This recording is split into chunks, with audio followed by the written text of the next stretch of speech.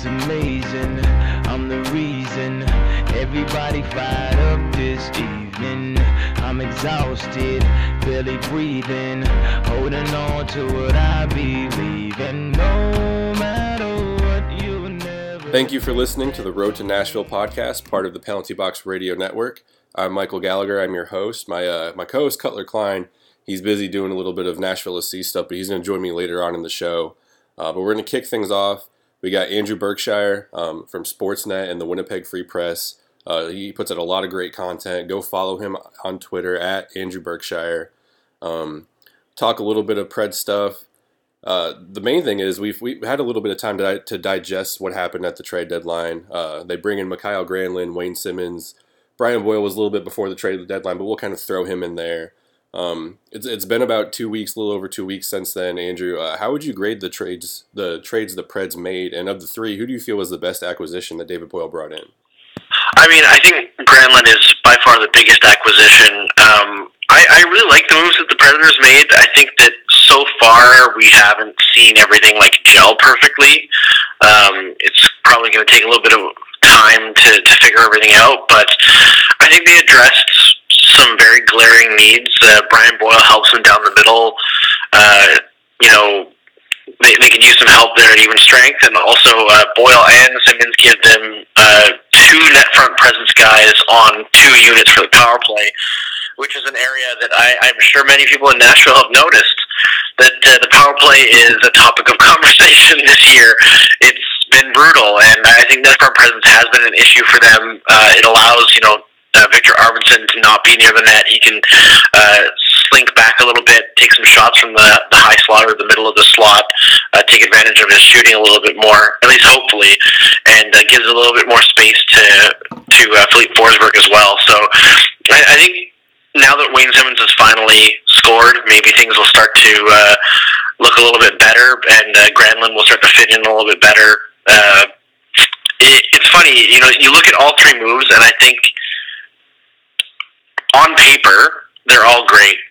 They just haven't worked out yet. I think Granlund is a fantastic two-way forward. He's a guy you can build a second line around, but just hasn't clicked yet. And maybe it's just a matter of finding the right players, the right line mates to suit him or whatever. But Simmonds is an even strength liability right now, but a power play wizard, and I'm sure that's going to help down the stretch. I'm interested to see if this team can, kind of change gears after they make the playoffs and get back to what we expect from them, because just like the Winnipeg Jets, who I've covered a lot this year, I don't think we've seen at any point the Predators or Jets play their best hockey this season. It's been a very strange one.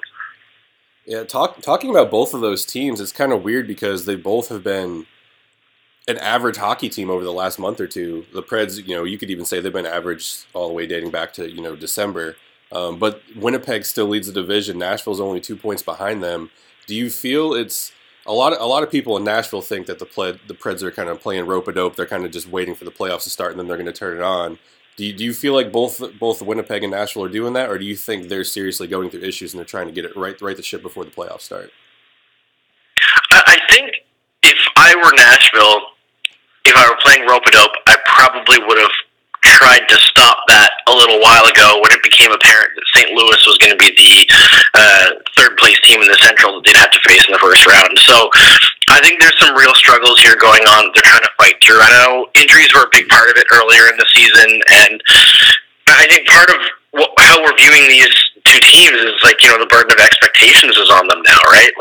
Ever since Nashville went to the Stanley Cup final, they're no longer a team that you would expect to just squeak into a wild card spot or even, not have home ice in the first round. They're a team that is in their Stanley Cup window. You expect them to compete for the division lead.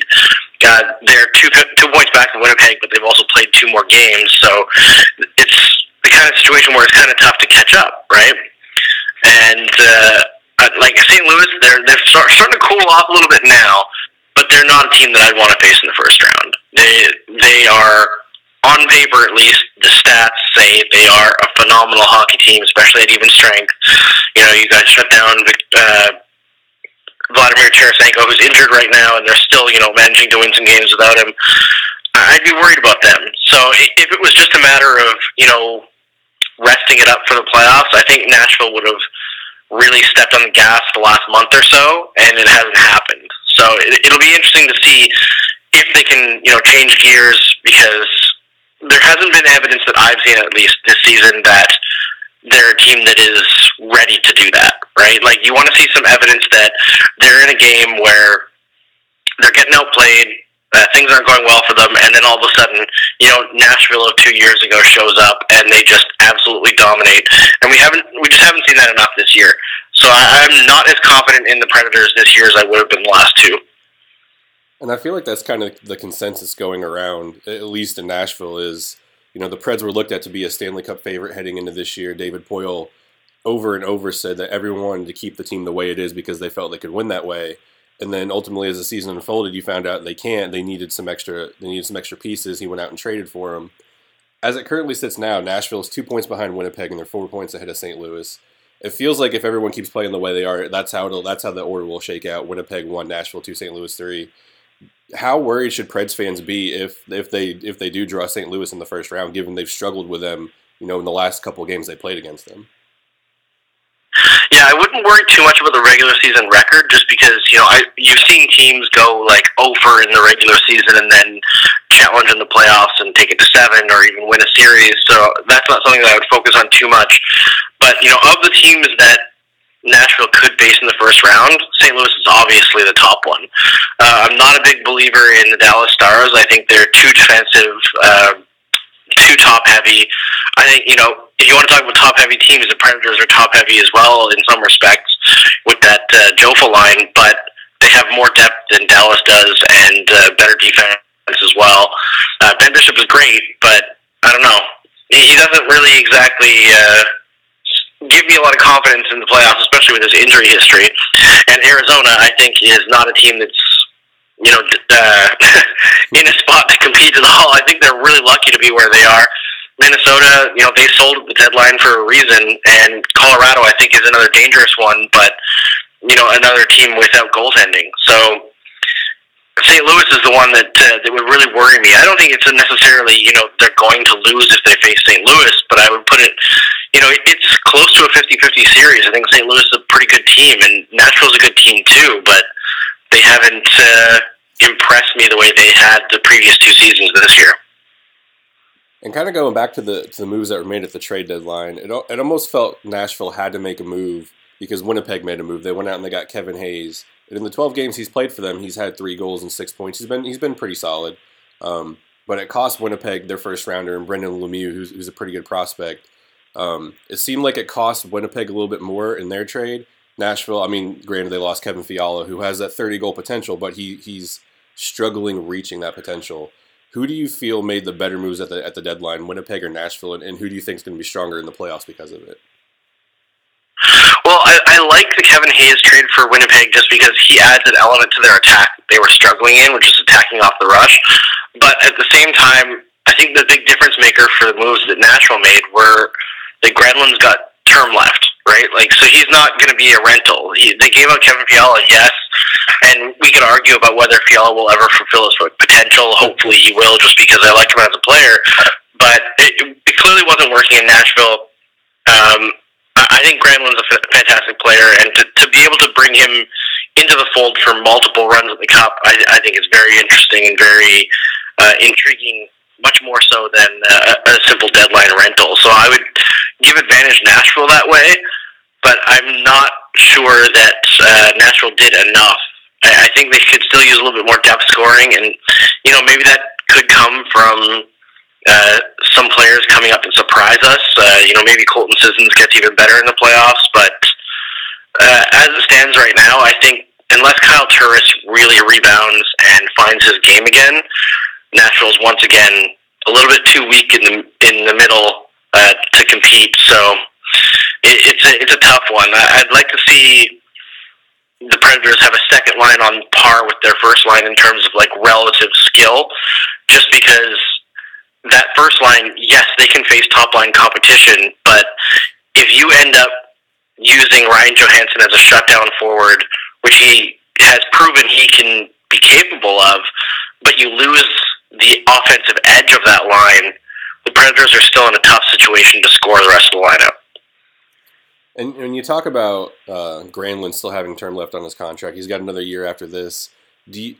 We kind of talk about this, the national media, we kind of talk about this just because, we're killing time between games and stuff. Do you feel like the Kyle Turris experiment it isn't working out? He's been injured. He struggled in the playoffs. He had a fantastic regular season last year, but it's not clicking with him now.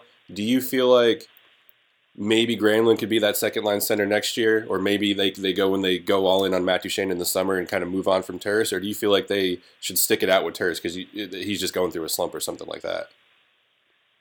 Well, I think with Turris, the injuries have definitely been a factor. I don't know if last season's playoffs just crushed his confidence or what, because I think the underlying numbers for Turris and his line in the playoffs were not that bad. They just couldn't score. Something just incredible amounts of bad luck for that line. It just didn't work. Whether or not it's a failure in Nashville, I think that's up for debate, because I still, on balance, like that move that Nashville made. As much as I like Sam Girard, I think it made sense to deal from a position of strength to address a position of weakness. And maybe the contract was a bit too rich, too much term, but I don't think I would throw in the towel on Turris yet, just because I don't think you're going to get a lot for him in a trade if you move him out, and a buyout at this stage would be pretty crippling cap wise. So it doesn't really make sense. Granlund, I don't think is as good of a center as he is a winger. I think that's the main thing with him, is when you put him at center, he loses a lot of his offensive game to focus on defense, and he's a guy who can push 70 points. So I think you take advantage of players in the best position for them in order to maximize your roster. And maybe if Turris and Granlund can't figure it out together and mesh well, then you have to move on from Turris and find something else for that second line spot. And maybe the answer is Duchene in free agency, but I guess that's just a story for the summer, right? I think with the pieces that Nashville has, they should be better. It's just a matter of finding that chemistry, and maybe you have to force it a little bit and live with some bumps along the road until they figure it out. And we're talking about the power play. Obviously, people here lose their mind when you talk about the power play. Everyone seems to know how to fix it, and everyone knows, put this player here, put this player there. But it's still a really bad power play. They are improving, but they're still really bad. When you shake up the lines like Peter Laviolette does, when you bring in players like Granlund and Simmons and you put Boyle in front of the net and it still doesn't work, is there a way to fix that, or is that just kind of be patient? It'll come eventually. How do you kind of look at that? Well, obviously it depends on coaching, right? What are they trying to do through the coaching? Are they still trying to funnel all of the attack through the defensemen? Because that's a big problem, that modern power plays just don't run through defensemen anymore. I think Nashville has been, I don't want to say stubborn, but because their lineup is weighted more heavily towards high-end defensemen, constantly having both power plays feature two defensemen has held them back a little bit. They've done a lot of umbrella power play setups that are very early 2000s, and it worked 2 years ago when that power play was pretty good, but when your main asset is just bombing it from the point from either Ryan Ellis or PK Subban, or having Roman Josi try to sneak in and leave the point bare, I think the Josi strategy makes a lot more sense. And maybe if you want to give Josi some freedom, you can have a power play where Josi is playing with another defenseman to back him up. But I would say one of those power plays, you have to put another forward on there. And maybe Nashville isn't confident in their forwards to have someone else there who they think can score better than their defenseman, but then you got to have a conversation with the other defenseman and say, listen, you need to play like a forward. You can't play like a defenseman. You've got to be shooting from inside the slot. You can't be taking perimeter shots.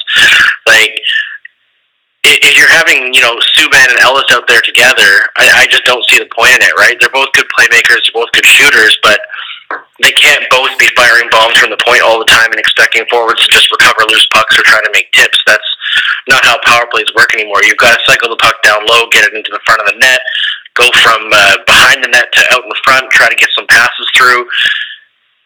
You got to have some defensemen, if they're in there, they've got to pinch deep. They've got to try to cycle around the puck like Josi does. does, like Ekholm does, be a little bit more aggressive. I would be on, especially the Subban and Ellis pairing on the power play, get more aggressive. Stop being willing to concede shot quality for just getting a shot off. You've got to be able to pinch in deep, try to beat guys one-on-one, and maybe for a short amount of time you get beat a lot on that, and you go some shorthanded chances, but you've got to create some offense. If you just do nothing, and I think Nashville's under 10% since the new year on the power play, that's not feasible. Even in the playoffs where there's less power plays, you've got to be able to put some fear into your opponents, and the Predators just haven't been able to do that. And along the lines of kind of some weaknesses of the Predators, obviously the power play is probably the biggest glaring need, just to kind of fix that in a hurry. Something else that is kind of a lot of people here talk about it is the third pairing on defense. Yannick Weber's been okay. Matt Irwin just seems to get worse and worse as the season progresses. Dan Hamhuis is injured. With BU's season potentially coming to an end soon, there's talk of Dante Fabro could potentially sign and come in with the Predators. If that happens, first of all, if that's still a big if that happens, do you feel like he would do well on the third pairing, or do you feel like he would do well to just sit and watch kind of from afar and learn how the professionals play the game in the playoffs, and then maybe next year try to make the team at the camp? I mean, I haven't watched Fabro play very much, so I feel like any opinion that I offer up would just be hypothetical, right? And I think in the best possible situation, you wouldn't bring a kid out of college and just throw him straight into the playoffs. It's a lot to ask of someone. But if the other option is Matt Irwin, maybe. Matt Irwin has, he has moments of brilliance sometimes, and especially offensively, he can just chip in when you're like, oh, that was Matt Irwin? What's going on? But for the most part, over the last couple seasons, you're right, he has consistently gotten worse. He's in a pretty steep decline. Defensively, he's a bit of a mess, and, Yannick Weber is as well. He's not a great defender. He can also chip in offensively, but again, in his own zone, really struggling. So if Fabro seems to be physically and mentally ready to take on players at the NHL level, he could be an upgrade. And I don't know what Hamhuis' injury is, but if I were the Nashville Predators, I'd be hoping he comes back around the beginning of April. And another underrated part of the moves that the Preds made at the trade deadline, I feel like something that kind of gets overlooked is that they kept Fabro, they kept Eeli Tolvanen, they kept the first round draft pick. A lot of these young commodities, because if you look at the Preds, their pipeline, it's pretty bare. Outside of Tolvanen and Fabro, they really don't have any prospect that kind of blows you away or anyone that you really get excited about. Frederick Allard can get there. He's still very young though. But if Fabro does indeed sign, and Eeli Tolvanen is already under contract, out of those two, if you just kind of had to throw a guess out there, who do you feel like would make the most immediate impact with the Predators, Fabro or Tolvanen? I mean, if Tolvanen's ready to score at the NHL level, he's the guy, right? Because I think as much as you could worry about the third pairing, in the playoffs you can play Subban, Josi, Ellis, and Ekholm 25 minutes each, and then you've got 10 minutes to worry about for the third pairing. It's not a huge amount, right? So you can probably even play them more than that, to be honest with you. They're all killers, but the depth scoring is definitely something that Nashville could improve on, and I think having a legit sniper that's not on the Jofa line is something that the Predators have missed a little bit since they lost James Neal. So if Tolvanen is able to do that, that's huge. That changes probably everything. It changes your second unit power play. It changes how dangerous you are at even strength. It would be huge. I don't know if Tolvanen is ready. I feel like everyone thought that he would be ready last year after coming over from the KHL, and he was scoring like crazy over there, and it was like he just sat on the sidelines, and everyone was kind of confused as to what was happening. But clearly, the Predators judged that he wasn't ready, and this year as well, he hasn't really had much of a chance to prove that he's ready. So I don't see him, coming in at this late stage out of nowhere and being a difference maker. But hey, that happens all the time. Injuries can happen and force a player into a bigger role, and they can either excel or fail. And kind of wrapping up the last question I got here for you, we're into the second round of the playoffs. It all shakes out the way we think it is. Nashville, Winnipeg play each other again. Do you feel like there would be a different outcome this year, or do you feel like it'll be like the series last year where it goes to a 7th game and Winnipeg ultimately, kind of has their way with Nashville in the last game? Oh, man, I feel like the answer to that is so up in the air right now because how much of that series went based on, how Pekka Rinne was playing, right? So, like, if we get the Pekka Rinne of Game 7, then, yeah, Winnipeg's going to win. That was a tough one, but Pekka Rinne has put in another strong season. He hasn't been as strong as last season, but still one of the league's top goaltenders.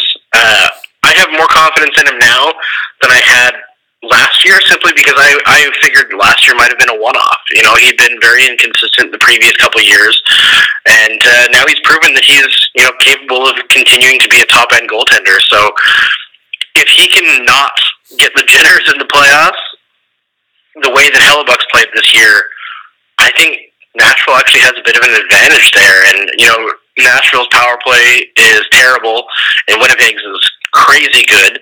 And in the regular season, that makes a huge difference. But since there are fewer power plays in the playoffs, it's a bit of a different story. And I think Nashville is the better even-strength team. The Jets just haven't really dominated scoring chances the way they did the year before. They're still a great puck movement team, but the Predators, their number one defensive quality, this team has been limiting passes in the offense or in the defensive zone. So it'll be an interesting clash. I feel like just like last year, they're two teams whose strengths and weaknesses kind of mirror each other. I guess mirror is the right word, but like they're opposites, right? So it'd be an interesting clash. I feel like that's probably the number one surefire way to get the best out of both these teams is if they face each other in the playoffs. Oh yeah, I completely agree. It seems no matter who's injured, who's playing, who's starting, who's where, it just seems like Nashville and Winnipeg always give us entertaining games no matter what the situation is. Yeah, absolutely. It's just there's a bit of hate there. There's just like that intensity.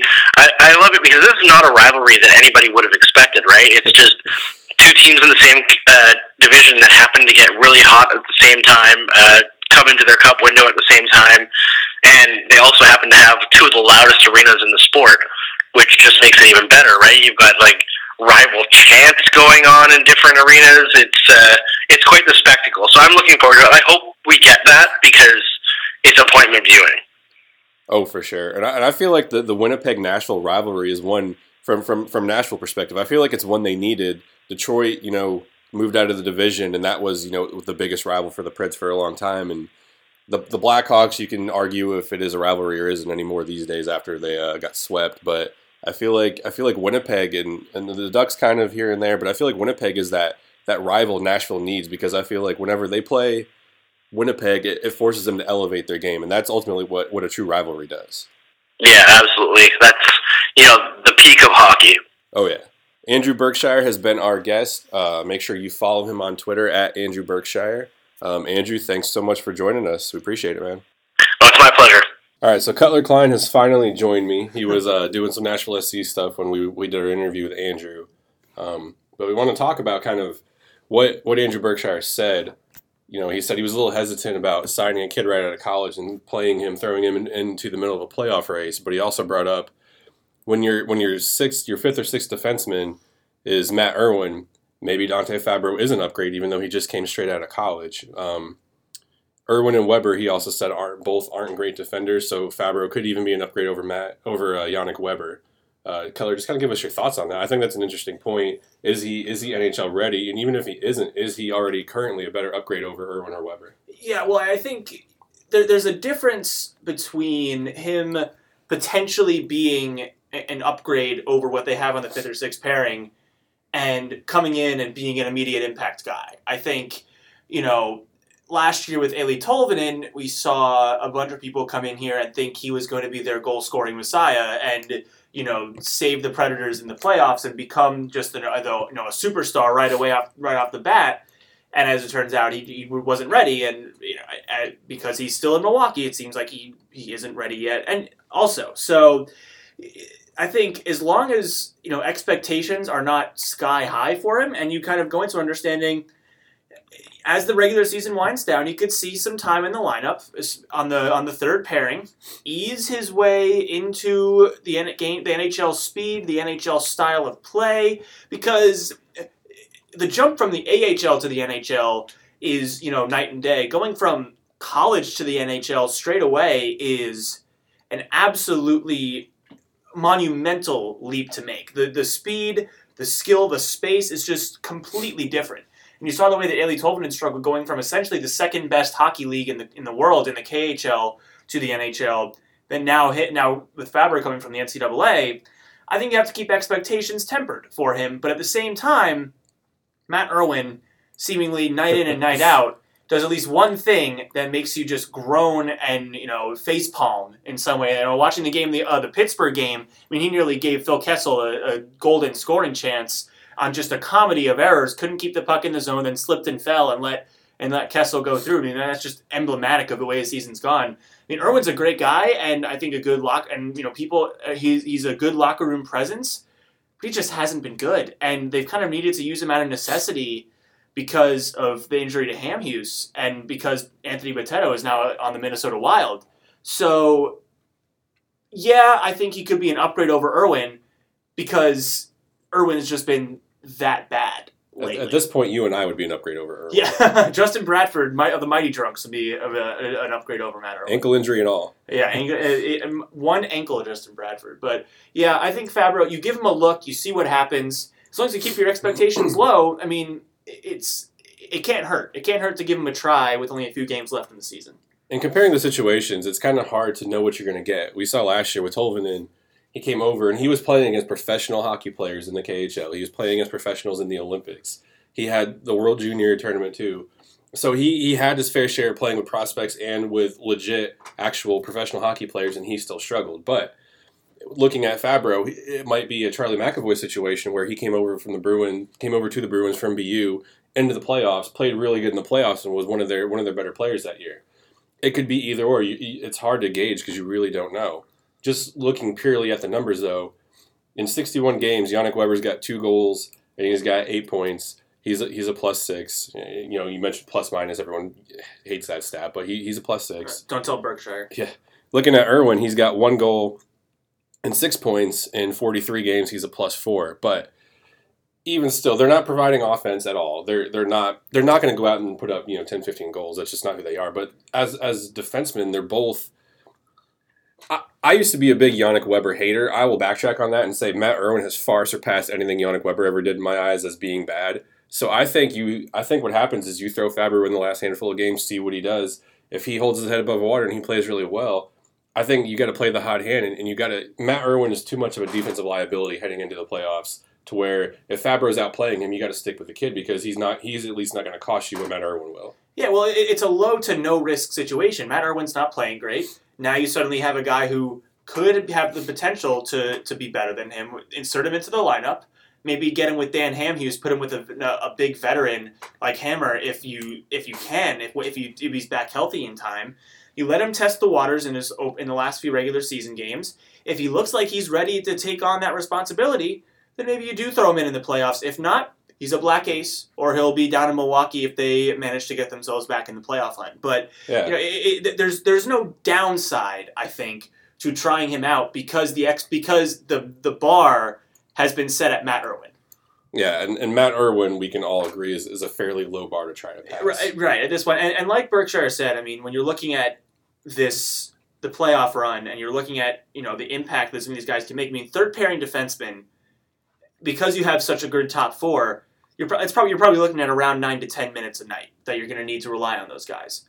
And like you said, in the playoffs, you can play your top four 25, 28 minutes and only have to play your third pairing 4 or 5 minutes in the playoffs. Right. But at the same time, when you're facing off against a team like the Winnipeg Jets, potentially in the second round, or a deep, hot team like maybe the St. Louis Blues in the first round, you're going to have your details in a row. You're going to have to basically play a complete game each time. You saw what the margin of error was for the Predators against the Jets in 2018 in that round. It went 7 games, but the difference is in the details. You let in a couple of goals and suddenly it snowballs. And, so those 10 minutes a night, could make all the difference when the margin for error is so slim, when it's such a tight, even back and forth series. So, yeah, obviously 10 minutes a night is not necessarily, the be-all, end-all of what happens, but when you're in a tight playoff series like the Predators are going to be in, potentially, you're going to have all your ducks in a row, and Dante Fabro could provide that kind of stability to kind of round that out a little bit and kind of just add that little extra detail. And one thing kind of playing in Fabro's favor, too, if he does come over here, he just got out of a postseason tournament in college. He, BU, everyone, they were looked at as legit national championship contenders this year. They had a bad year. They were an average team. I think he was the second or third leading scorer on that team. He was co-captain. So it's not like he's just leaving a college season where he was playing with Grant Mismatch on a bad team. Yeah. He's coming over out of a playoff race in college and joining one in the NHL. I mean, granted, the level of competition is bigger and it's better, but he's already in playoff mode, if you will. So it's not like it's going to be a huge adjustment for him being like, okay, well, I was just playing against scrubs in college, now I'm playing against NHL players. So he might have that working for him as well. And best case scenario for the Predators is Dan Hamhuis comes back, he's healthy, and your third pairing is Hamhuis and Weber. You don't want to rush Fabro and put pressure on him, but at the same time, like Andrew said, if he's better than Matt Irwin, you got to play him now. Oh yeah, no, and I think Hamhuis has definitely got to be the anchor of that third pairing, and then if Fabro's ready, maybe it's him alongside him, or if he's not, then maybe it's Yannick Weber, and then if someone ends up getting hurt, then Fabro could be another guy you insert in there in relief, because even if he's not 100% ready, he could be better. He's better than having to double shift a bunch of defensemen around. So keeping it worst case scenario, he sticks around as a black ace for the playoffs and is just kind of that backup guy. But I mean, if he excels like Charlie McAvoy did, you never know what could happen. And with Fabro too, if he comes over here, he might just end up being providing depth. If Hamhuis comes back and Hamhuis and Weber play solid, you keep them out there. But if Hamhuis comes back and Weber starts stinking up the joint and you don't want to throw Irwin out there because he's turning the puck over seemingly at will, it might be nice to be able to have a Dante Fabro to go to in Game 4 or 5 of the first round when your other two defensemen, Weber and Irwin, are struggling too. Yeah. It's just good for the depth of the team. And like I said before, people set expectations for Eeli Tolvanen far too high last year. Because with player development, you just never know what you're going to get. You could get someone who needs a little more time. And if he does need more time, and it's not the end of the world, because he is a really, really good defenseman. And he's shown it at development camp for the last few years. So, you think about it, it could be a situation where it's just you just never know what you're going to get. If you keep your expectations low or kind of reserve your expectations for later, then I think no matter what, everything's going to be fine with him.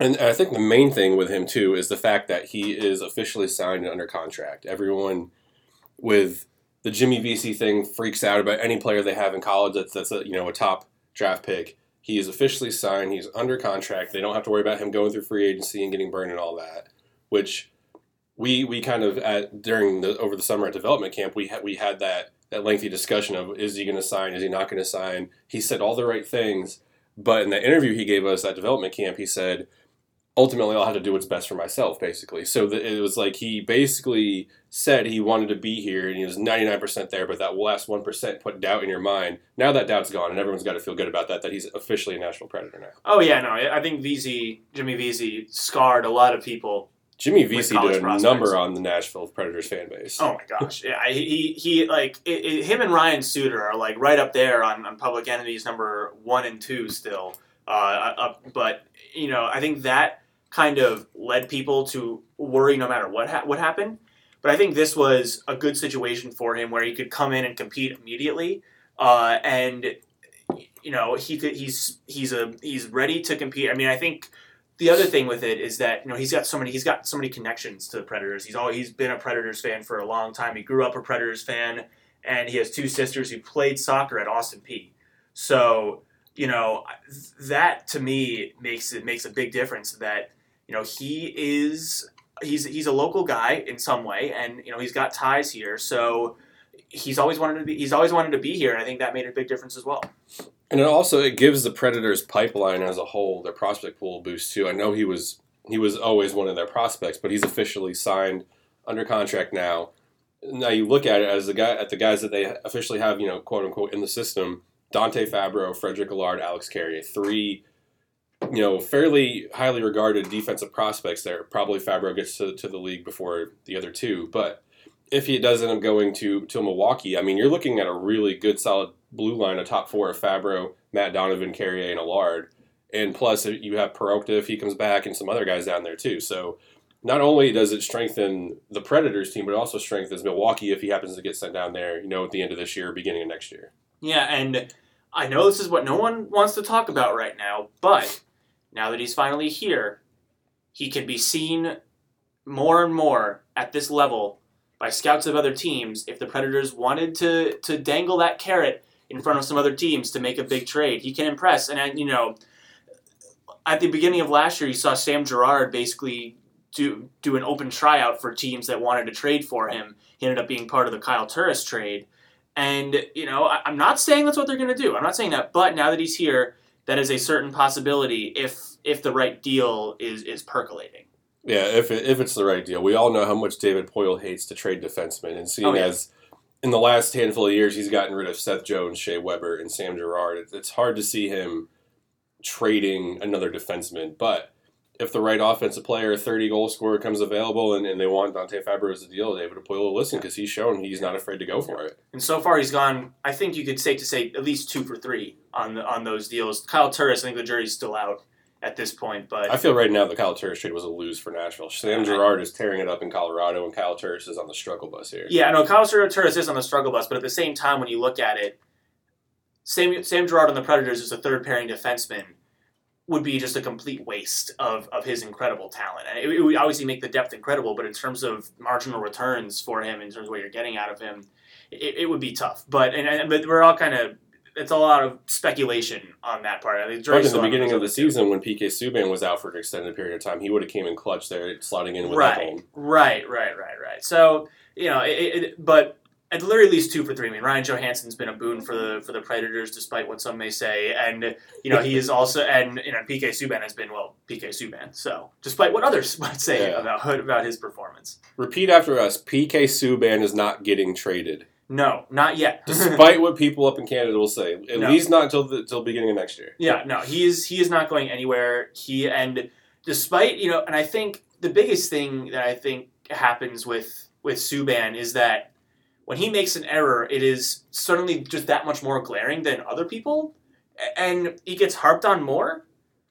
Because of his personality. Yeah. And I think when he makes a good play, it's, that's what you're supposed to do. When he makes a bad play, it's, he's the worst defenseman in the league. Right. I laugh every time I see people say, trades, like, get rid of Subban, bench Subban, trade Subban, because a lot of the times you just don't see it, but he's been their best defenseman on the ice. And and clearly he has been hobbled up a little bit this year. He's still not 100%. No, he's still not 100%, clearly. But when the playoffs roll around, that you are going to get the top effort and the top intensity from PK Subban. The playoffs is when he thrives. And I think you're going to see that again this year, no matter how the Predators do in the playoffs. And Colton Sisson's another one of those players, when the playoffs come, he turns it up. It's almost like playoff Colin Wilson, playoff Colton Sisson. He's just a beast in the playoffs for whatever reason. Yeah, playoff Colton Sisson, except in the regular season, he's actually pretty solid too. Kind of last thing we want to talk about before we head out of here, I want us to be able to kind of discuss and give our grades on the Predators' moves at the trade deadline. We heard what Andrew had to say in his analysis of the moves. One thing he brought up that I want to kind of touch on is Mikael Granlund. He said he's got term on his contract. He's got one more year. He liked that move because of that. You're I don't want to say giving up, but you're sending Kevin Fiala and his 30-goal potential to Minnesota, but you're getting back Mikael Granlund, who's a proven 20-25 goal scorer, and who's better on the wing than he is at center. Having someone like that can play both center and wing on the second line, potentially the third line if all things work out or whatever. Having someone like that, he's only got a goal and 4 points since they've traded for him, but he's shown flashes where it's like, man, this guy in the second line, him with Sissons and Smith or Yarncroke or whoever they throw out there, it looks like it has potential for a really good depth scoring line in the playoffs. Oh yeah, no, and I think him, Boyle, and Simmons will admit as much that it takes some time to gel with these new teammates, and it takes a little bit of time to figure out tendencies. You have we're to only 15 games into having them with the team too. Yeah, exactly. And I think getting a full camp next year for Granlund would be a big deal, and Brian Boyle, I think they would be remiss if they didn't try and bring him back to the squad next year. I Because think Brian Boyle is an A-plus acquisition. I mean, he's got 5 goals. He's winning 55.6% of his faceoffs. He, on power plays, goes to the front of the net, parks his butt right in front of the goalie, and he gets those chip-in goals. He's doing exactly what they thought he would be. I think he is by far one of David Poyle's best trade acquisitions. Right, and I think the other thing you see with the way that they did this, I mean, Granlund is a solid scorer that's going to provide middle lines scoring, but then you look at what Simmons and Boyle bring to the table, and it's what we kind of saw with the Winnipeg series last year. At some points, the Predators just got bullied because they didn't have the size to match guys like Myers and Bufflin. Now they do. Wayne Simmons, big dude. Brian Boyle, humongous human being. And they're going to go right in front of the goalie, which is what the way Connor Hellebuck's playing. If you provide a big-bodied screen in front of him, I think you can get some more goals that you haven't been getting against them. Right, yeah. And I think overall, adding that size, and you might say that Simmons and Boyle kind of fill the same role. I'm not necessarily sure that's the case, just because they provide different big-body skill sets. But you look at the way this team stacks up against Winnipeg on paper now, because obviously the Predators and Jets have had slightly different variations of this season. The Predators have struggled down basically since November. The Jets have been more or less a little more consistent. And, this team, if they get their momentum right, have the size now to compete a little bit better with Winnipeg. And I think that makes a world of difference. And Andrew kind of touched on that too. He said the way Connor Hellebuck is playing this year and the way he's been playing down the stretch, he likes the Predators' chances against the Jets just because, don't get me wrong, the Predators have been struggling more recently than the Jets, but the Jets have also kind of been up and down as well. Like you said, they've been a little bit more consistent. They're still in first place in the division, but things are kind of evening out a little bit. And with Granlund and Simmons and Boyle now, not only do you have the big-bodied physical presence that you were lacking last year, you have people that can go screen the goalie. When you have people that are screening the goalie, that frees up Victor Arvidsson to go out to the point and just take shot after shot after shot out there. Or he could be skating around just pissing everybody off because he's so fast, he's in your way. So not only does it open up Arvidsson on the power play, and granted, the power play is still really bad, but we've seen signs since the trade deadline of it getting better and improving. They're doing more. They're not just playing tic-tac-toe with their passes. They're actually trying to set stuff up. So maybe it'll come along and it'll click in the playoffs, but with Boyle, Granlund, and Simmons, you can tell this team's playing a lot better. The results may not necessarily be there, but they're playing better to show optimism to where if you do play Winnipeg in the second round, it's not going to be as bad as you would have thought it was, a month ago before they had those 3 guys. Yeah, and right now all that matters is over the next few games, they build a little momentum, they get themselves in the right place, because obviously the performance at Winnipeg was unacceptable, and it was not where they want to be by any stretch of the imagination, and it might just cost them the division. So I think when you look at the way this team needs to play down the stretch, they need to show just some more of those flashes, and I think you'll see that this team, once you get that playoff intensity, once you get that playoff mindset, they're not coasting into the playoffs right now. They are trying to get it all together, and they're still thinking division title. Yeah, no, and they're still within a couple of points of that, and I think they obviously need some help from Winnipeg going down the stretch, but you have a few games to get it together. You have a few games to settle everything down, and all it takes is 2 or 3 wins strung along together to suddenly say, this team is heating up. Right now is the time to do it. And I think if you get it together, people talked last year about the team peaking at the right time. I think this team needs to peak, period. And I think that it hasn't happened yet, but I think it could soon if they can find the right combinations, because the talent is there on this roster to do it. It just needs to actually happen. And if you look at their Stanley Cup run they made a couple years ago, they got in as the sixth seed in the Western Conference. They were the 12th overall seed. They were dead last. No one thought they even had a shot. Everyone was picking Chicago to beat them. They come out and they like you said, they got hot at the right time. They ran through everyone, and they got to the Stanley Cup final without Kevin Fiala and Ryan Johansson as well, and Mike Fisher for a game or two. So they've proven that even if they just barely get into the playoffs, which obviously they've already clinched now, but even if they just barely get into the playoffs, they can turn it on and get hot at the right time and make a run. I mean, them beating the Winnipeg Jets in the second round isn't so far out of the realm of possibility now, because they are playing better and they have a more physical team and a net front presence that they didn't have a month ago. Yeah, and the end of that regular season in 2017. Predators were playing well, but by no means were they, roaring hot. They didn't come in on some massive winning streak or anything. I mean, they were fine, but they weren't great. And so I don't think anyone was saying, "Oh, this is the hot team. You don't want to face the Predators right now." And then they go out and put together a 4-game stretch for the ages. And no one thought they would get past Chicago. Yeah, and then once you got past Chicago, you start thinking, then you have that momentum. So I think the way they start the first round series is going to be huge as well. And if they can, even just regardless of the wins or losses, just build positively, play well. Even if you lose in the end of these games, just playing well in general is something that's going to make a big difference.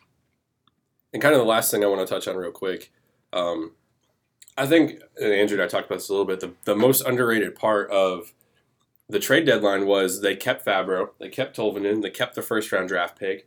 Outside of the second round and the fourth-round picks they gave up, they kept a lot of their draft capital with them. I think that's huge going forward because outside of Tolvanen and Fabro, who are both now officially under contract, outside of those two, the prospect pool is very shallow. They don't have a lot of guys to get you excited. Grant Mismash, maybe. David Ference has shown flashes, but he's not where you'd like him to be. Frederick Allard, I think, is probably their third best prospect. Now they traded Emil Pettersson. Having that first round draft pick and still having your later round draft picks, I think is going to make a world of difference because now they can start to rebuild that prospect pool, which was so strong 2 years ago, and now with trading Sam Girard and Vladislav Kamenev, they're outside of Fabro and Tolvanen, you don't really have any prospects that kind of excite you. Yeah, and I think this draft, because they have a first rounder and they have a bunch of other picks outside of a couple of rounds, like you said, where they've used those picks in trades. This is a year for them to kind of restock the pipeline a little bit, get a few more guys in there. Now, obviously, they don't have an immediate need to fill a lot of spots. They don't need a prospect that's going to be ready in 1 to 2 years to come in there. But they need to start restocking because eventually, when a lot of these contracts come up and players demand big paydays, they can't fill all of them. You're very rarely going to get 2 team-friendly contracts in a row. Yeah. And once the cap crunch comes together, you could be in a little bit of trouble. And I think that's when 3, 4, 5 years down the line, you're going to want some rookie guys to come in on their rookie deals and be able to contribute. And you're going to be looking at in a year or two, Yossi getting $9 to $10 million a year. Ekholm's going to get a raise probably around what Ryan Ellis is making now, somewhere in there. If you decide to renew PK Subban's contract when it ends in 3 or 4 years, what kind of contract is UC Saros going to get? He's going to be making way more than the team-friendly deal he's got now. So it's a great point having those draft picks in your back pocket, especially your first-round pick, because even if it's pick 30, 31, whatever, if it's the last pick of the first round, it's still a first-round draft pick. Just having the first-round label on it still means that it's big. And it'll go a long way. Joaquin Kondoleak had a great season. He was a 4th-round draft pick. He had a great season. In a year or two, it wouldn't surprise me if we saw him over in Milwaukee, if we saw him, with the Predators. So David Poile has shown, and the scouting department too has shown that they can find really good players in the later rounds. Look at Victor Arvidsson and Matthias Ekholm, UC Saros, Pekka Rinne. Pekka Rinne was taken in a round that no longer exists. Yeah. So if anyone's good at unearthing that hidden talent in the later rounds, it's Nashville. So having those, 3rd, 4th, 5th round draft picks, it's almost like having a 2nd or 3rd round draft pick for normal teams because their scouting department is just so good. Yeah, no, they find diamonds in the rough all the time. I mean, they found Eeli Tolvanen at 30th overall. How he fell that far, I still don't understand. Oh, it's absurd. It's completely absurd. But yeah, all the draft scouting magazines I read had him in the top 10 or 12. Yeah, the fact he fell to 30 is just crazy. Yeah, so they can find gems wherever they can, and I think a lot of their draft picks have really worked out in recent years. So, I think this is a big year to restock the pipeline, especially because last year they had almost nothing out of the draft. They really didn't do much. They traded most of their picks. They traded their very first pick for a pick later on, like 20 picks later, which was just crazy because you already missed the first 3 rounds. Yeah. So this year is a big year for them to kind of restock it, have your more typical draft, I would say. All right, that's going to do it for this episode of the Road to Nashville podcast. Thank you for listening. Make sure to follow us on Twitter at @MPatrickG5, at Cutler Klein, at Penalty Box Radio. I want to thank Andrew Berkshire for joining us. Make sure to follow him on Twitter as well, at Andrew Berkshire. And thank you for listening. Listen what I say.